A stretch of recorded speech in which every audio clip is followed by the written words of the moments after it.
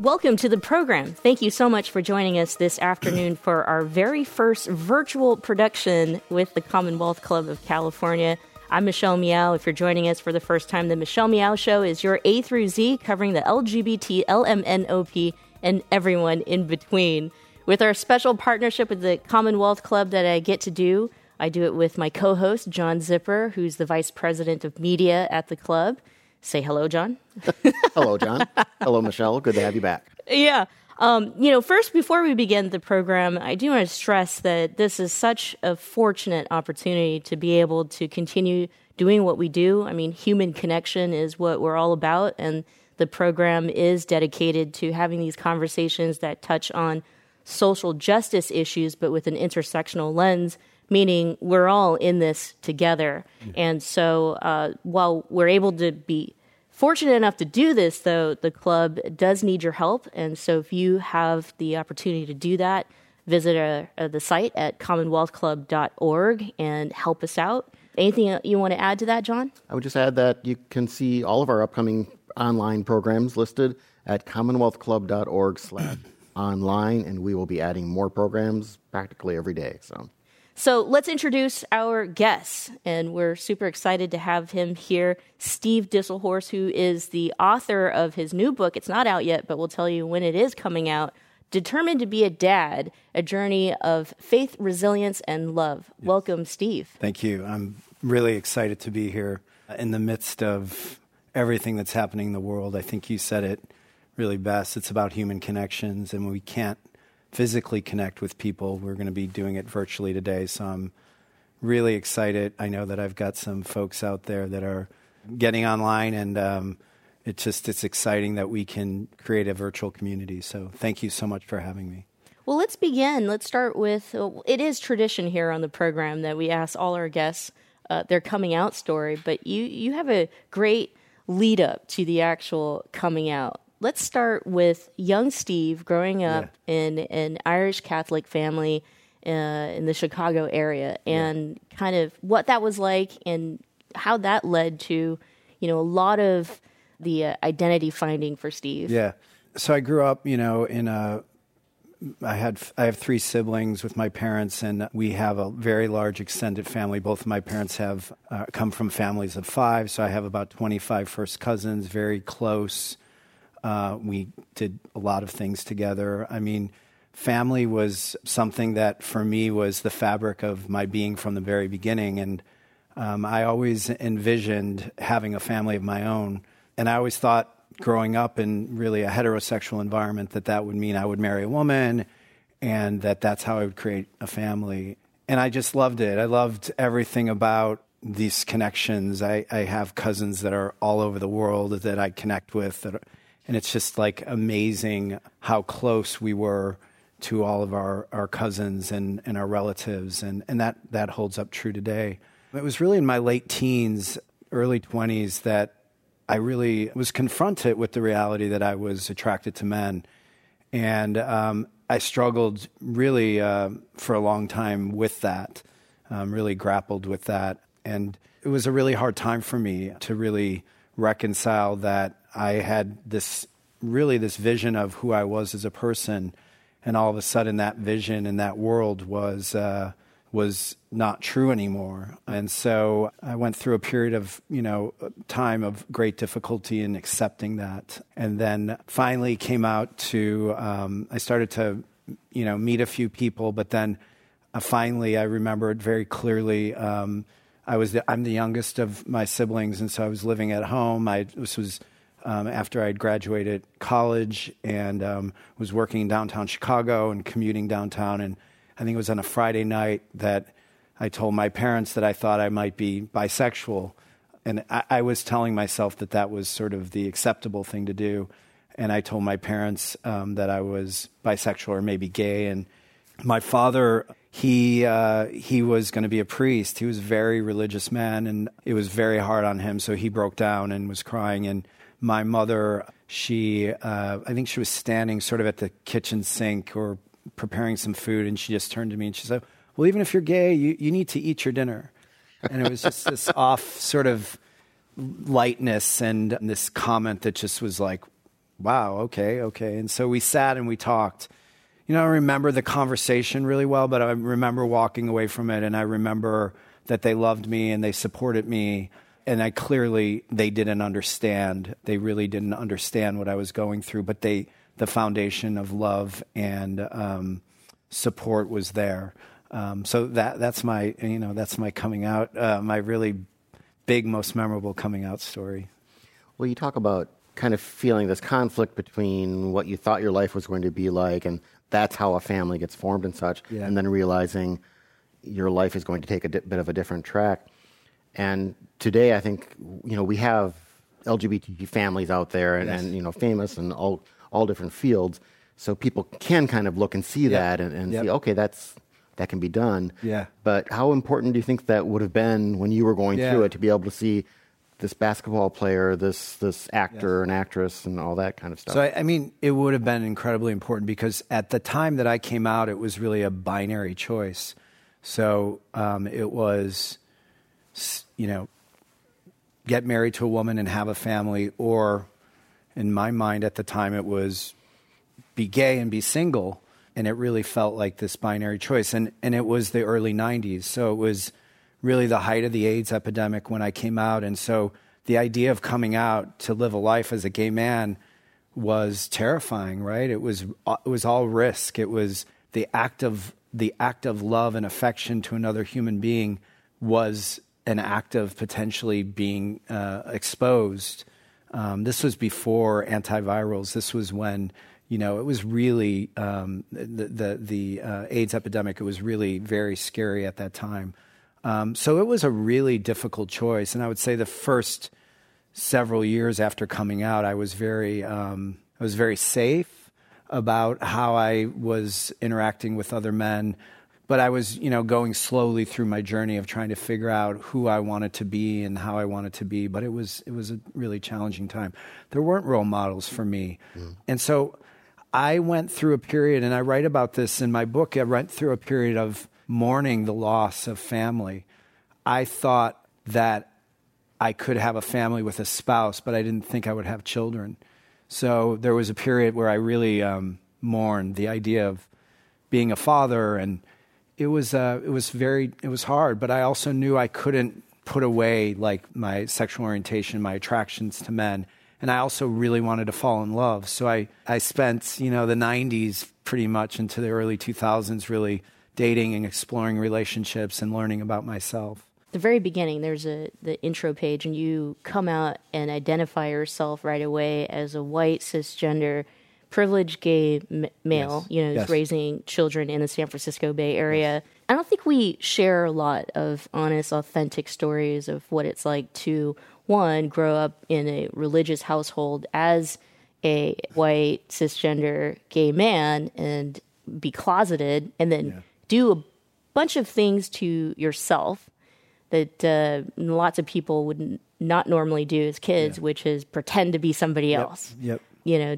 Join football teams, be super athletic, pretend to be straight and macho. Talk about, kind of how that also led to you seeking help and grounding yourself to be able to be the Steve you are today. Yeah, I think I ran from myself for a long time. I was a very busy person. As a young person, I was very busy. I started working I had several jobs. I was a paper boy early on. I had a lot of jobs, and then I was very engaged at school. But I think what you're really getting to is that it was around the 6th grade. I remember, my parents took my sister and myself to Florida, and I remember looking into these beautiful blue eyes, and I was transfixed on this person, and then all of a sudden I looked down and I realized it was a boy, and I was like, this is not who I am. There was a message immediately to myself that I needed to hide.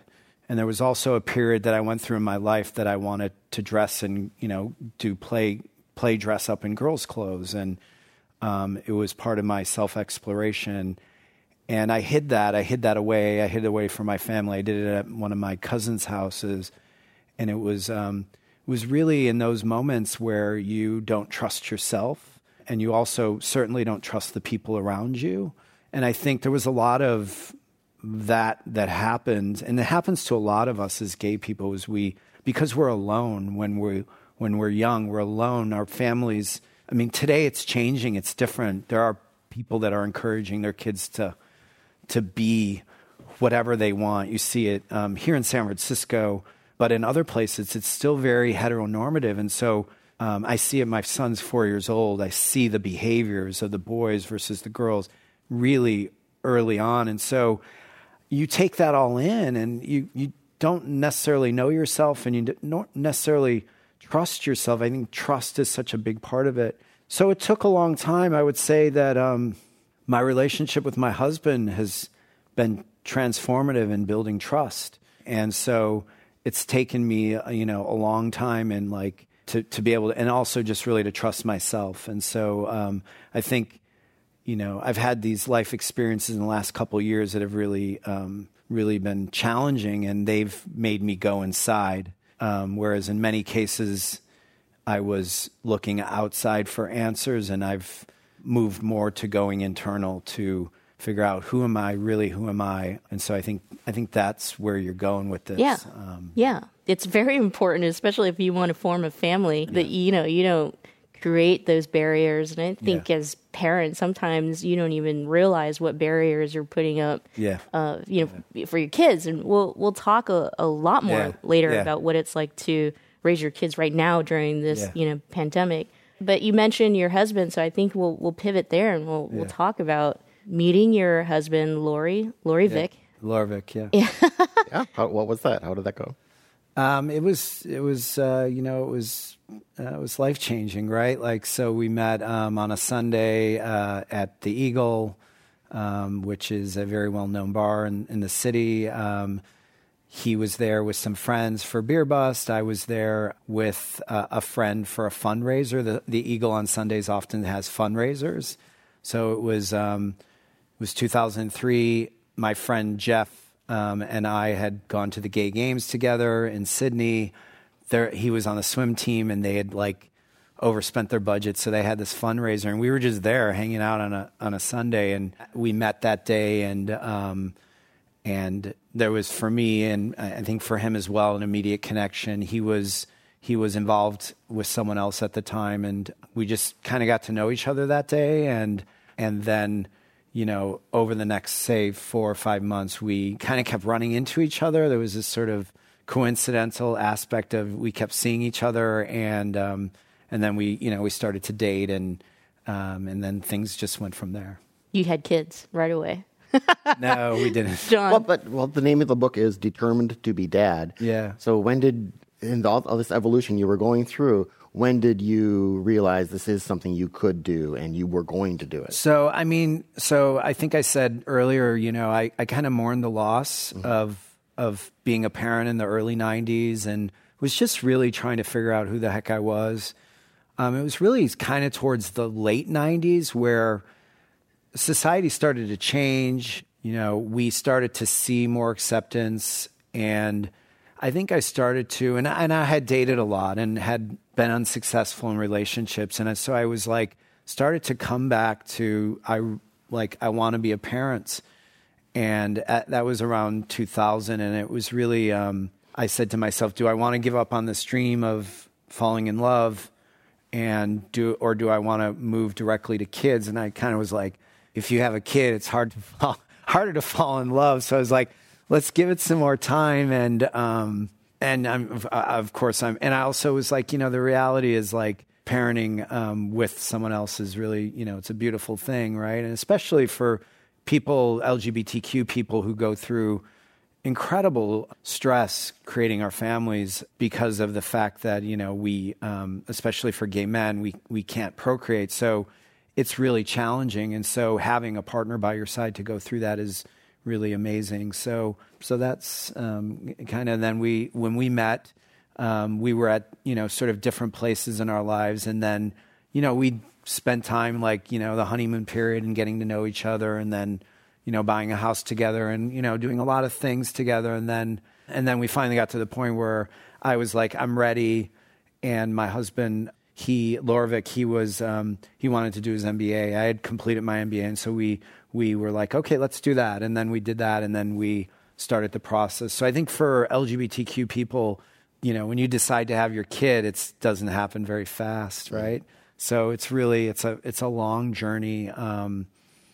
And so it's like you've got to add on time for that. So let's talk about the process of having your first child. You decided open adoption. Yeah. What's open adoption?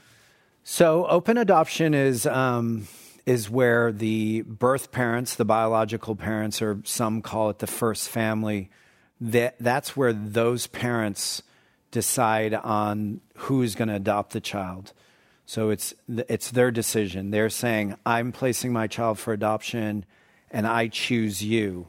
So it's in some ways sort of like Match.com. So we went through an agency called Independent Adoption Center, and they basically have this big, long process. But at the end of it, you create a profile. We created a website, and basically all the prospective parents are on that website. Birth mothers and birth fathers, as they're considering placing their children for adoption, they can go to that site and they can read about you and read the bio. And so in our case, in April, we went, quote unquote, live in the system in April of 2010, right? Okay, so 10 years ago, we went live. The agency gives you a window like 12 to 24 months is a normal wait time. Our social worker that we had at the time said, well, you guys, interracial couple, both professionals, you'll probably get picked earlier. You'll probably get called pretty soon. And really very quickly, we started getting phone calls. So let me just tell you quickly overall, over 2 years period of time, we had 14 different women contact us. So that's about one contact every 2 months. So imagine the roller coaster of, meeting someone and, being, trying to adopt their child. That happened to us 14 different times. Different lengths of engagements, but it was a roller coaster ride. Our first birth mother that we encountered was an amazing woman. She already had a child. She was pregnant with a different partner at the time, and she just recognized that she couldn't really finish school. She was in college. She couldn't finish school, and she couldn't do the things and give her son the life she wanted. So she decided. And we had a great engagement with her, and then when we were about to go meet her, the agency called and said that she had decided on another family. So when you're getting these calls from these people, they probably have called a number of people, in other words. It's all over. It's random. I mean, in this day and age, it's, some of it is just texting or emailing or IM. I mean, it's all over. So some of them, because on your profile, you have a 1-800 number that gets routed to your phone, so they can just call you directly. Others will call the agency, and they'll ask the agency to get information about who you are, and then the agency will call you. But we had I joke about it in the book. We joke about it, Lorvik and I. It was like hot potato. Like the phone would ring. It would be like a number we didn't know, and it was like, who's going to answer, right? And then it was like, because it's nerve-wracking, right? And so that was kind of the process. Yeah. Sure. Yeah. What was it like as a gay couple? Knowing that, lots of your potential, I guess, children who would come out of, these calls, you're up against other people who are looking to adopt. So we did a good amount of due diligence on the adoption agency, and we landed on the agency that we landed on. They're no longer open, but they had about 25% of prospective adoptive parents who are LGBTQ.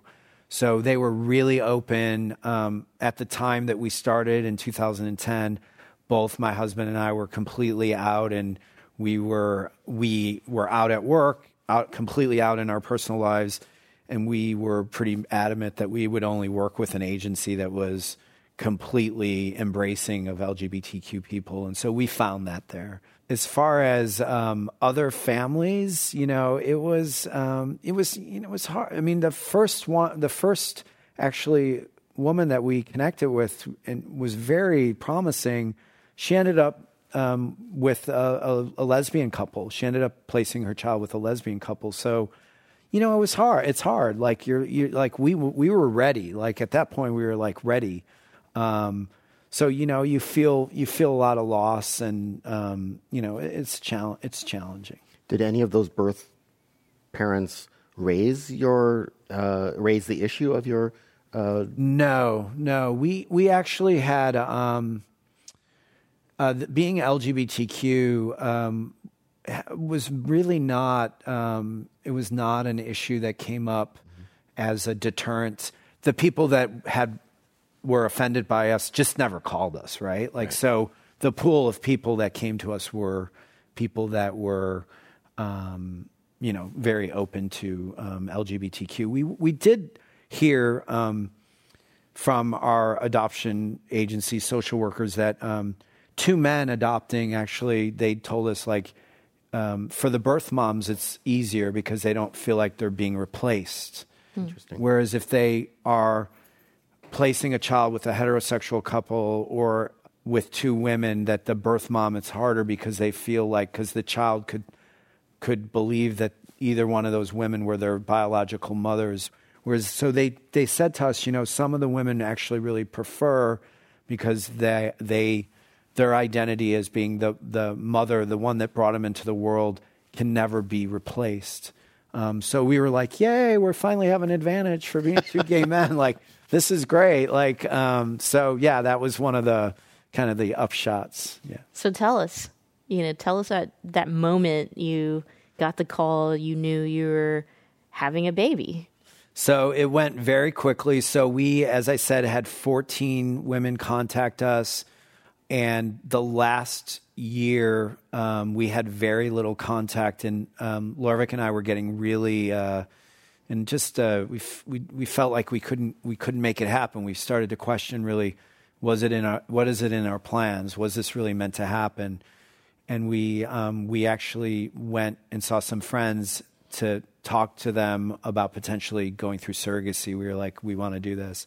So it was the day after Easter. So I'm Catholic, and it was the day after Easter that we got a phone call from our agency. They said, there's a family, saw your profile. They received your profile over the weekend.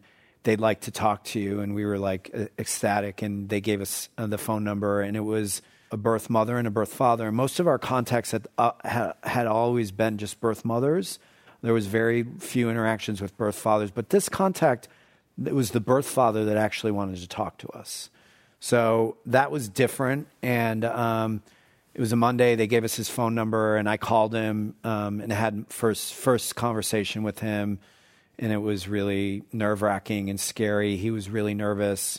We were really nervous. But we also really connected. And then Lorvik had a conversation with him, I believe the same day or the next day. And that was Tuesday. And then we had multiple conversations. And then on Wednesday, the social worker called us and said, maybe you guys should think about going to LA to meet this family.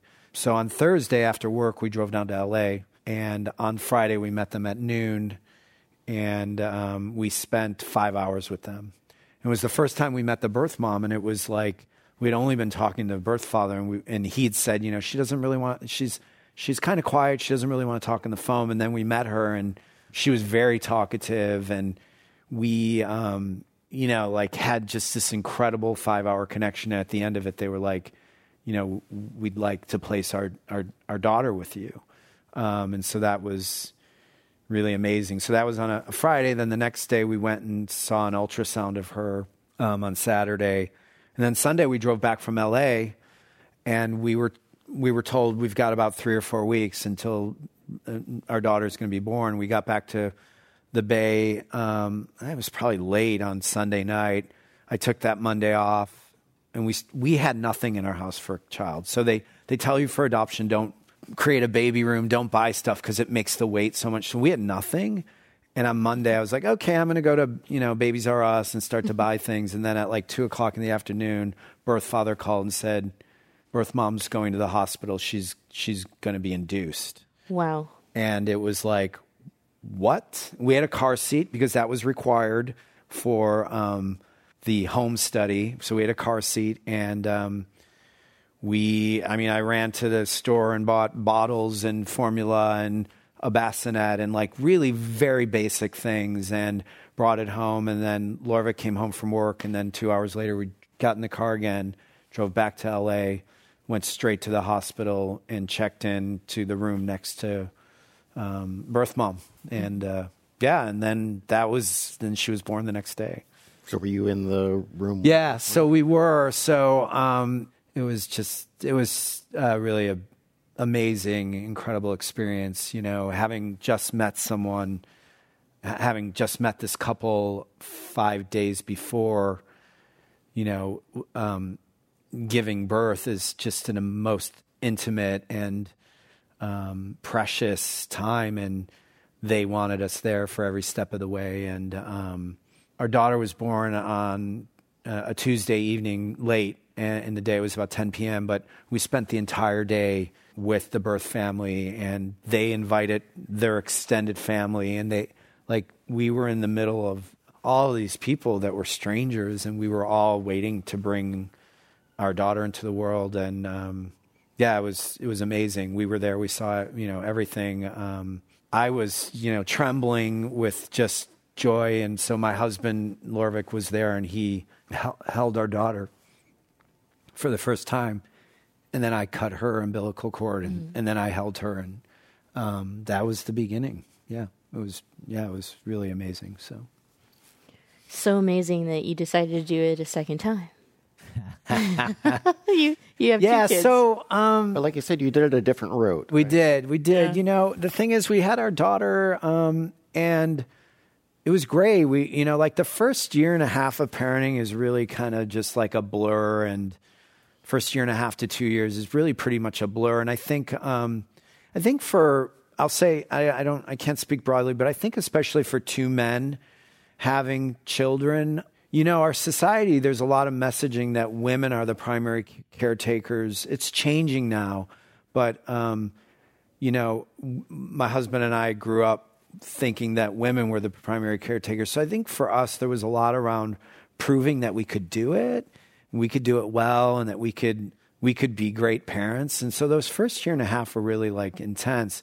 But what we realized at that time was that a couple of things. First of all, two, professional dads and one child, it's a lot of responsibility for a child to have two parents. But we also realized that she's adopted, and her experience of adoption, my husband and I don't have those experiences. And we felt like it would be really nice for her to grow up into a family that had another child that was adopted. They could experience it together. And then the other thing that really, a very close friend, her name is Kathy, asked us, does your family feel complete? Does it feel... And we couldn't answer that question. And that's really when we were we're ready to have, a second child. So that's how we got there. How did she learn that she was adopted then? Were you just very open about it early on? So we've been open from the day she was born. We've shared with her, obviously when children are 3 months old, they don't see much, but when she got, 4, 5, 6 months, we showed pictures of her birth family. There are a lot of adoption books out there, and so we've always had those books available, and so we've always been completely transparent. It's always just been part of our family, and it's just our normal. And two professionals having child. Did you one or both of you get paternity leave? Yeah, so great question. And I just did a panel a few weeks ago on paternity leave. So thank you to the state of California has really great laws. It's not the case across the country. Both of us work for companies that have paternity leave policies in place, but the state of California basically has a 3-month paternity leave. 6 weeks of it is paid, partial pay. It's not your salary, but it's partial pay. And then our employers both had I believe for my first adoption, I think the first month was fully paid between 2 weeks of paternity leave, and then the second was vacation, and then the next 6 weeks, they're partial pay. My husband, very similar. The other thing that we had is both of our companies had adoption assistance programs, and so reimburse you for the cost of the adoption. So both of our companies did that, and I think for our first adoption, we had upfront a lot of costs, but then we're reimbursed for those. But we both took 3 months off. Wow.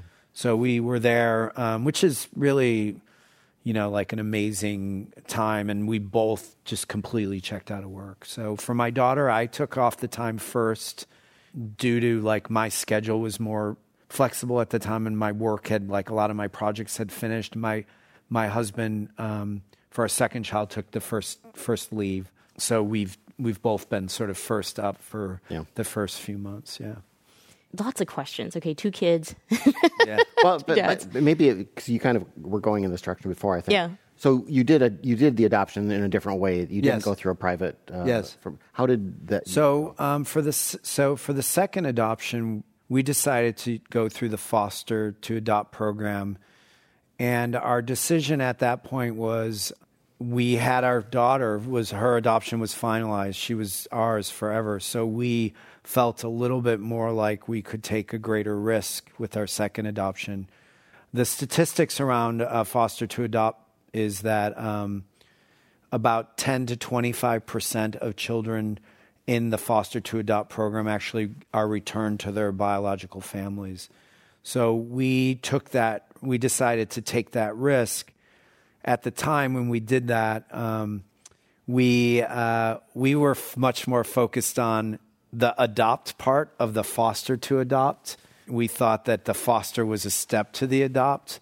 But in California, what we have is called concurrent planning, where there's an adoption plan that's moving forward, and there's also a reunification plan that's moving forward for the child to be reunited with the birth family. And there's a entire system, social service system set up helping the biological family get the services they need in order to reunify with that child. So we decided that we wanted to go the second route. We had a couple. They're very good friends, Alana and Marlene, that had gone through the foster to adopt program, and they had very quick adoptions, and they had both very infants, and so based on that, we decided to go through the foster adopt program. Yeah. Differences, challenges. So what was your experience? They were starkly different. It's part of the reason my book is titled Faith, Resilience, and Love. The first adoption, there were some hiccups in the beginning, some challenges. Our second adoption through the foster to adopt program, it looked at some points like our son was potentially going to be reunited with his biological family. And it was very traumatic to go through that. So foster to adopt parents, they have all of the responsibility of being a parent, but you have no legal rights and you really have no control over anything. So it's really, really challenging emotionally. And that's what I write about in my book, because when I decided to write the book, there were a lot of books that were available about the process, what you need to do, how do you go through. But I wanted to actually share, I share some of that in my book, but I also really wanted to share the journey, the human journey of going through the ups and downs of what it's like. Because I think that's the part that, people don't give you insight to, that what I really hope to get across to people is that it's tumultuous. It's really can be very challenging. Now, every situation is different with adoption. And so there are people that have had adoptions that are very simple and straightforward. For our son, when they called us, they said the birth parents are not in the picture. While their birthrights have not been relinquished, this should move through very quickly. 2 days after he came into our home, actually it was the next day, they said birth mom is resurfaced, and she wants to see him, and she wants to reunify with him.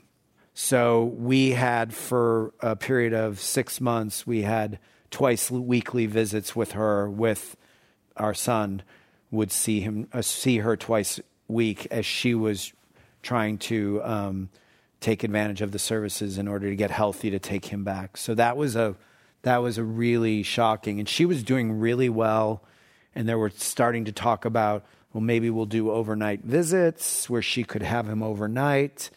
And those were really, that was really terrifying, because those steps were saying was she's being viewed in the eyes of the court as being able and ready to take him back. And so I recall very vividly dropping him off for visits with her, and then I would get back in the car and I would drive around the corner and I would park and just break down and just, think like this could, at some point, he could be away from us. Mm-hmm. And then I had to stop thinking about myself and my pain. And I had to really go deep and really say this is about him, and we've got to do what we need to do for him. And so push aside my own pain in order to make sure that we were providing what was best for him. And if it was best for him to be reunified with his family, then we would have to get through that somehow. So I think that's the foundation of, foster adopt policies. And at the end of the day, it's definitely not what you want, and it's such a selfless act. Yes. Which leads me to California is extremely progressive compared to many other states out there, and LGBTQ parents in adopting or forming families. Currently, we don't know, right? There's a lot that we don't know what's happening right now with this pandemic, but there are some cases that the Supreme Court is hearing that impacts LGBTQ prospective parents. That is the question, if adoption agencies or businesses out there could turn away LGBTQ people for religious reasons. Yes. And so, I'd love to hear what you have to say as someone who wrote about your journey, wants to share your journey, especially the human side of this and what's at stake and how damaging it could be if the courts decide against the community. So it's very scary and it's very real, because the Supreme Court has decided to see this case. So a lower court decided that it was illegal for an adoption agency to discriminate against LGBTQ people, but the Supreme Court decided to see that, to take on that case. So the sadness here is, it's twofold. So LGBTQ people that want to have children through adoption, there's sadness and loss because they won't be able to do it. But the fact is that I believe the number is 6-1 of LGBTQ people adopting children out of the foster system. So if this does stand, the number of children that will stay in the foster system in states that will allow this to happen will be huge. So there's over, I think it's 450,000 children currently in the foster system. And so the impact on creating forever families for these children is going to be tremendous.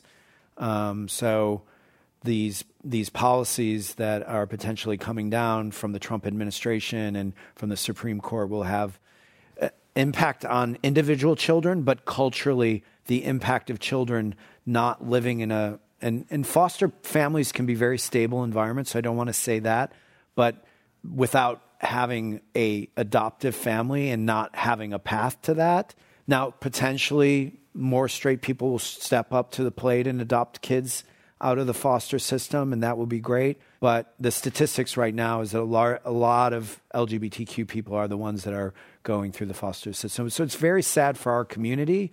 And the other thing that's sad about it is that adoption is, through the foster system, is virtually free, because the states, pay for that.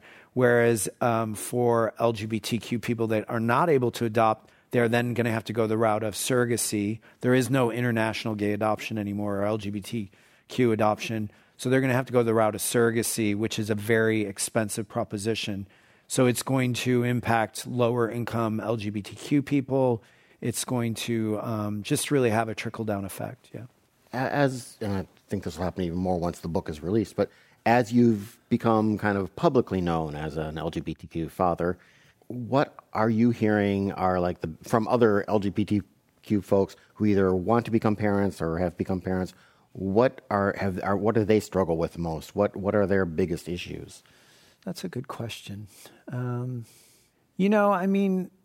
think it largely depends on where you live. So San Francisco is, it's a very LGBTQ queer place. There are a lot of LGBTQ parents. So we don't live in San Francisco. We live 10 miles south of San Francisco. In our daughter's public school, we don't know any other. There's 600 students there. We don't know any other LGBTQ families.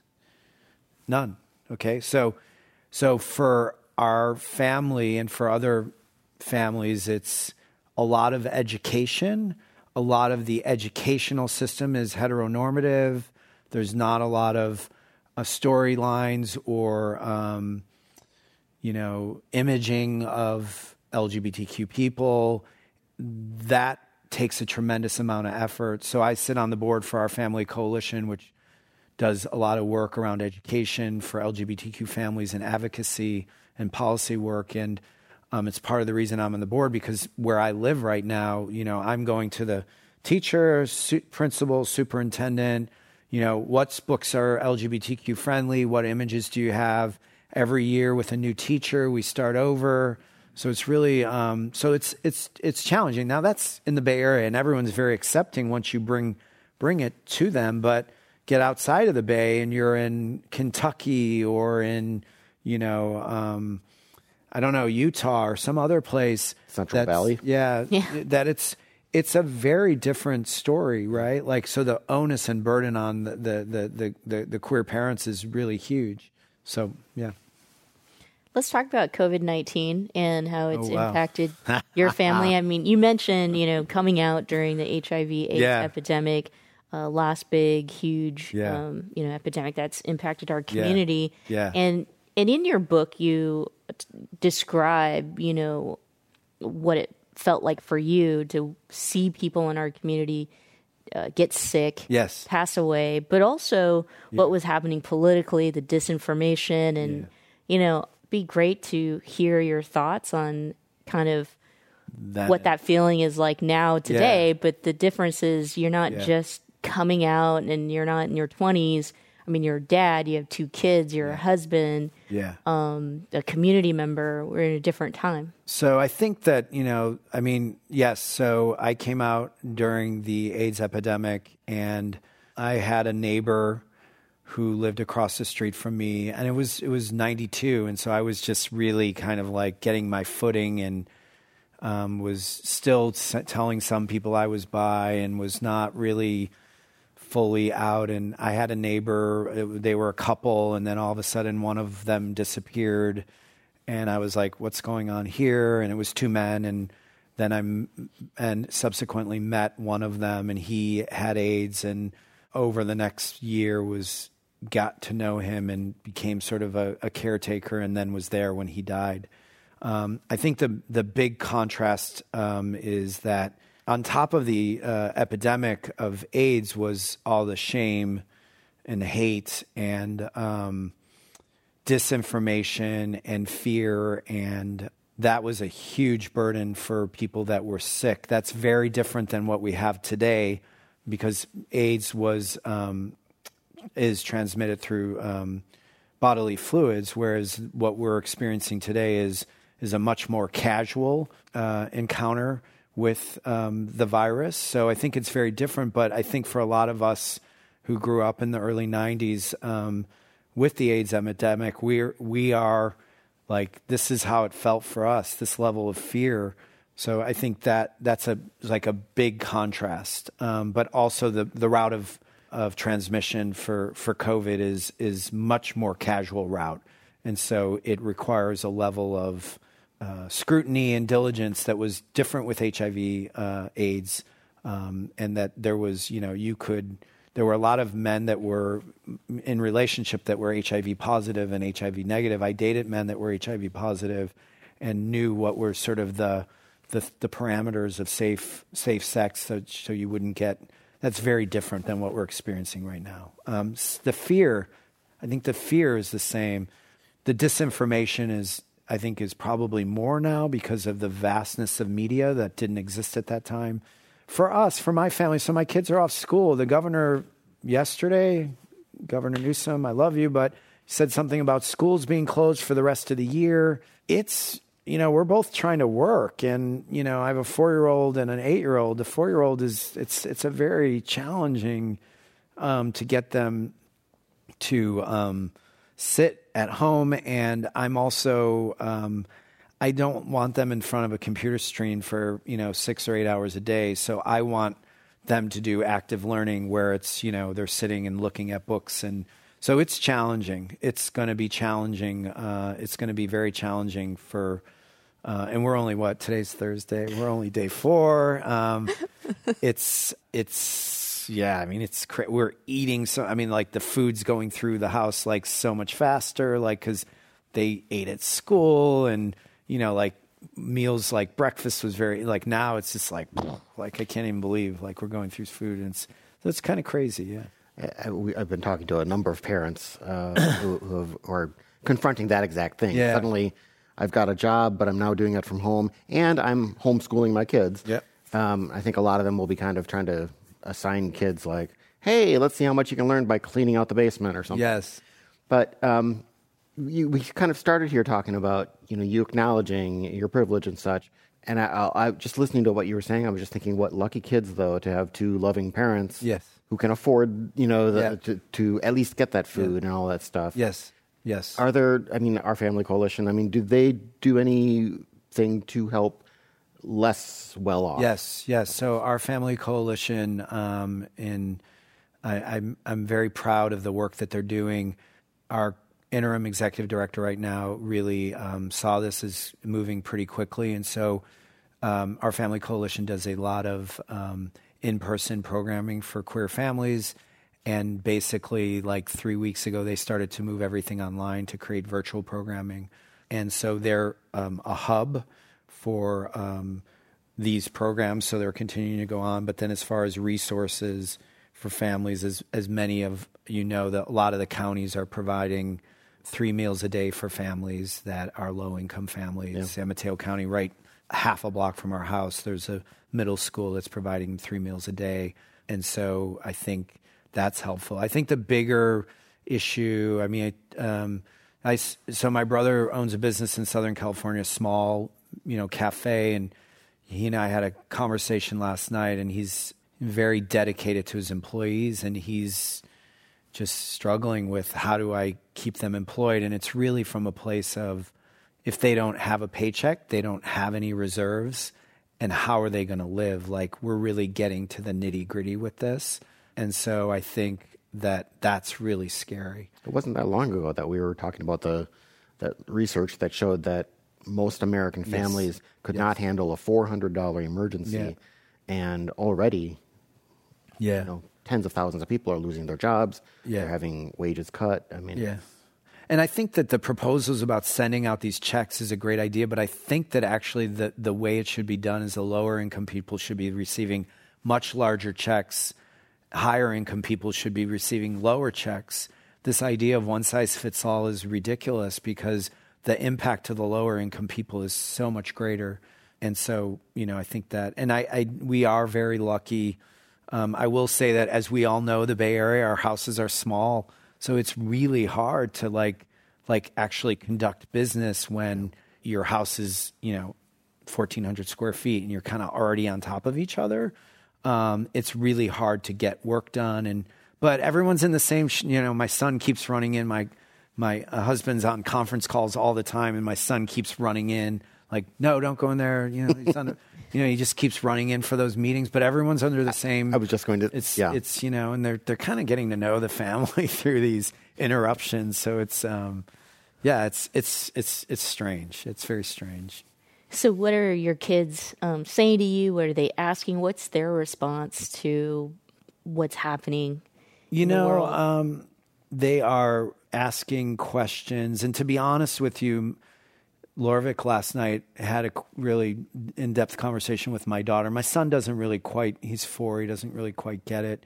But they're really kind of, they're afraid, they're scared, they're not sure like how they get it and like what, like what's going to happen. And as many children are afraid of their parents getting sick and dying, it's a real fear. So I think there's a lot of fear. I think there's also, for them is also kind of excitement too, because they're home. Mm-hmm. They get to be with their parents all day long, which, our kids have been in daycare, right? Like, our daughter started at 2, my son started at a year old. Like they're used to being in daycare every day. So there's a part of it, I think they're actually kind of like enjoying, like not having the structure and like goofing around and, so yeah.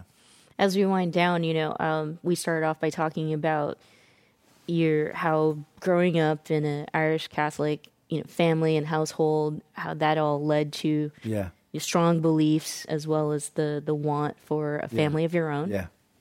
And now that you have a family of your own, we're as a world, as human beings are impacted by this pandemic, we're all hunkering down and want to do our best because we want the tomorrows. We want the future to come. We want it to be a better place and everybody to be healthy. Yes. So that's coming. I think that, that's coming. But for you as a dad addressing the fact that your kids are afraid today, I mean, what kind of world do you see in their future? And also as a gay dad, right? And them already being exposed to a lot of injustices for their 4 and 8 years old. They've already seen a lot. They've already experienced a lot. Yeah, I mean, I think for Lorvik and I, we had so much lack of control with our adoptions that we're kind of like, we're used to like, we're used to like the unknown. Like it's just kind of like reality. Like, so I think we've had some dry runs with these 2 adoptions for something like this. I think for other people who haven't had this type of experience, it's traumatic. It's really, this desire, our culture is very motivated desire towards control, this desire where there is not a lot of control right now, and we have to really dig deep and be okay with that. I think for our kids and the future, I think I'm afraid that this virus and the transmission route of this virus is going to make them want to be less physical with people because they're going to be afraid that they're going to get sick. And that scares me because my belief is physical touch is very important to our well-being and our humanity. And so that makes me worried. I'm also worried about remote learning and the idea that the computer and the programs are awesome, but the idea that can become a substitute for human interactions in classrooms, that worries me because we see in our culture there's more advanced we get with technology, there's greater isolation and depression. And so my concerns are really around like, do we get back to actually embracing each other when this is over? And it sounds like it could go on for a long time. So do behaviors change enough that people aren't be able to spring back to being affectionate and being willing to sit next to people and being like, oh, you sneezed and like, what's going on here? That really concerns me. I think you've identified just the uncertainty of it. That is a big thing. If we knew this was going to be 3 months, that's long. Yeah. Okay, well, we need to come up with systems to help families and help businesses and everyone get through this. Yeah. But not knowing it's going to be 3 months, there's talk about this basically being a wave, going down in the summer, warm months, and coming back in the fall. It's uneasy to be a part of any of this. And I just always kind of take my hat off to parents who have, they don't have to just worry about themselves. They have to worry about their kids. Yeah. I mean, I think the bottom line is like we as a people hope, hope and love. And those are the things. I mean, and this is a lot of my journey is around these things. Darkness comes, fear comes, anxiety comes, and then there's hope, right? And like, so there is darkness here and there is fear and it's all very real. And there's also in the midst of that, we have the human capacity to love and to be hopeful and to have faith that we will come together again. So, So how old were you when you got your daughter? Ooh. How old was I when I got my daughter? She's 8. I was 45. Okay. Yeah. So had you had 45, everyone. Thanks for the question. how old? No. What I wanted to ask was, if you had gone through this 15 years earlier or something, do you think it would have been a different father, or how do you think? Yeah. Definitely. Being an older parent is challenging. I mean, on the one hand, for us, we've had good professional lives that we're, have more financial stability, but physically, it's just very challenging. For me, for Lorvik, he's very resilient with the lack of sleep, but the lack of sleep is challenging with kids as you're older in life. You can bounce back from it more quickly. The other thing is, they're sick all the time. And as you're, I'm going to be 53 in June. As you're an older parent, it's like, it's just, you're sick longer. And so I would say those are the challenges. Like being younger, you have maybe less resource, depending on where you're at, you have less resource. You also have less life experience. So there are kind of pluses and minuses on both sides. What about all of these cousins and family members? Do they help with their new, grandnephew or? Oh, unfortunately I was at a funeral in January. One of my first cousins passed away from cancer, and my cousins were super close, and they were just, they just are like, love my kids. My kids weren't with me, but they know my kids, and they're just, they're just a huge support. Yeah. So it's amazing. Yeah. So your book, Determined to be Dad, A Journey of Faith, Resilience, and Love, is out when, and when can people get their hands on it? The launch date is June 16th. It will be available on Amazon on June 16th. So if you're interested in reading more, June 16th is the date it'll be available. I'm hopeful that it will be distributed more broadly. That's work I'm doing right now. And your kids, I'm sure they saw you up all night writing. Yeah. So they know about the book and it's coming out. They do. My daughter is very aware. Actually, she wanted to do the book cover because she likes art a lot. And I decided that for my first book, I would not do that with her. And so we're talking about actually doing a kid's book together where I would write the story and she would actually do the artwork. So that's super cool. That's super cute. Steve, thank you for sharing your journey and your stories. Yeah, it was great to be here. Thank you so much. No handshakes. No handshakes. We're going to do the jazz hands and say goodbye to you. And thank you so much for joining us for our very first, or the Michelle Meow Show program at the Commonwealth Club with our co-host, John Zipper. And we have so much more, at least for now, until we're told that we can't. And all that we can do is keep telling each other that we're in this together. And that there will be better days ahead of us. More programming, you can check it out at commonwealthclub.org/MMS. And like we said earlier, we're all impacted. The Commonwealth Club is impacted. We want to keep the work going. We need your help. And you can do that by going to commonwealthclub.org. John, did I miss you? Joining us. commonwealthclub.org/online will show you our ongoing list of upcoming programs. Thank you so much. We'll see you next time. Thanks for joining us for the Michelle Meow Show, your A through Z covering the LGBT, LMNOP, and everyone in between.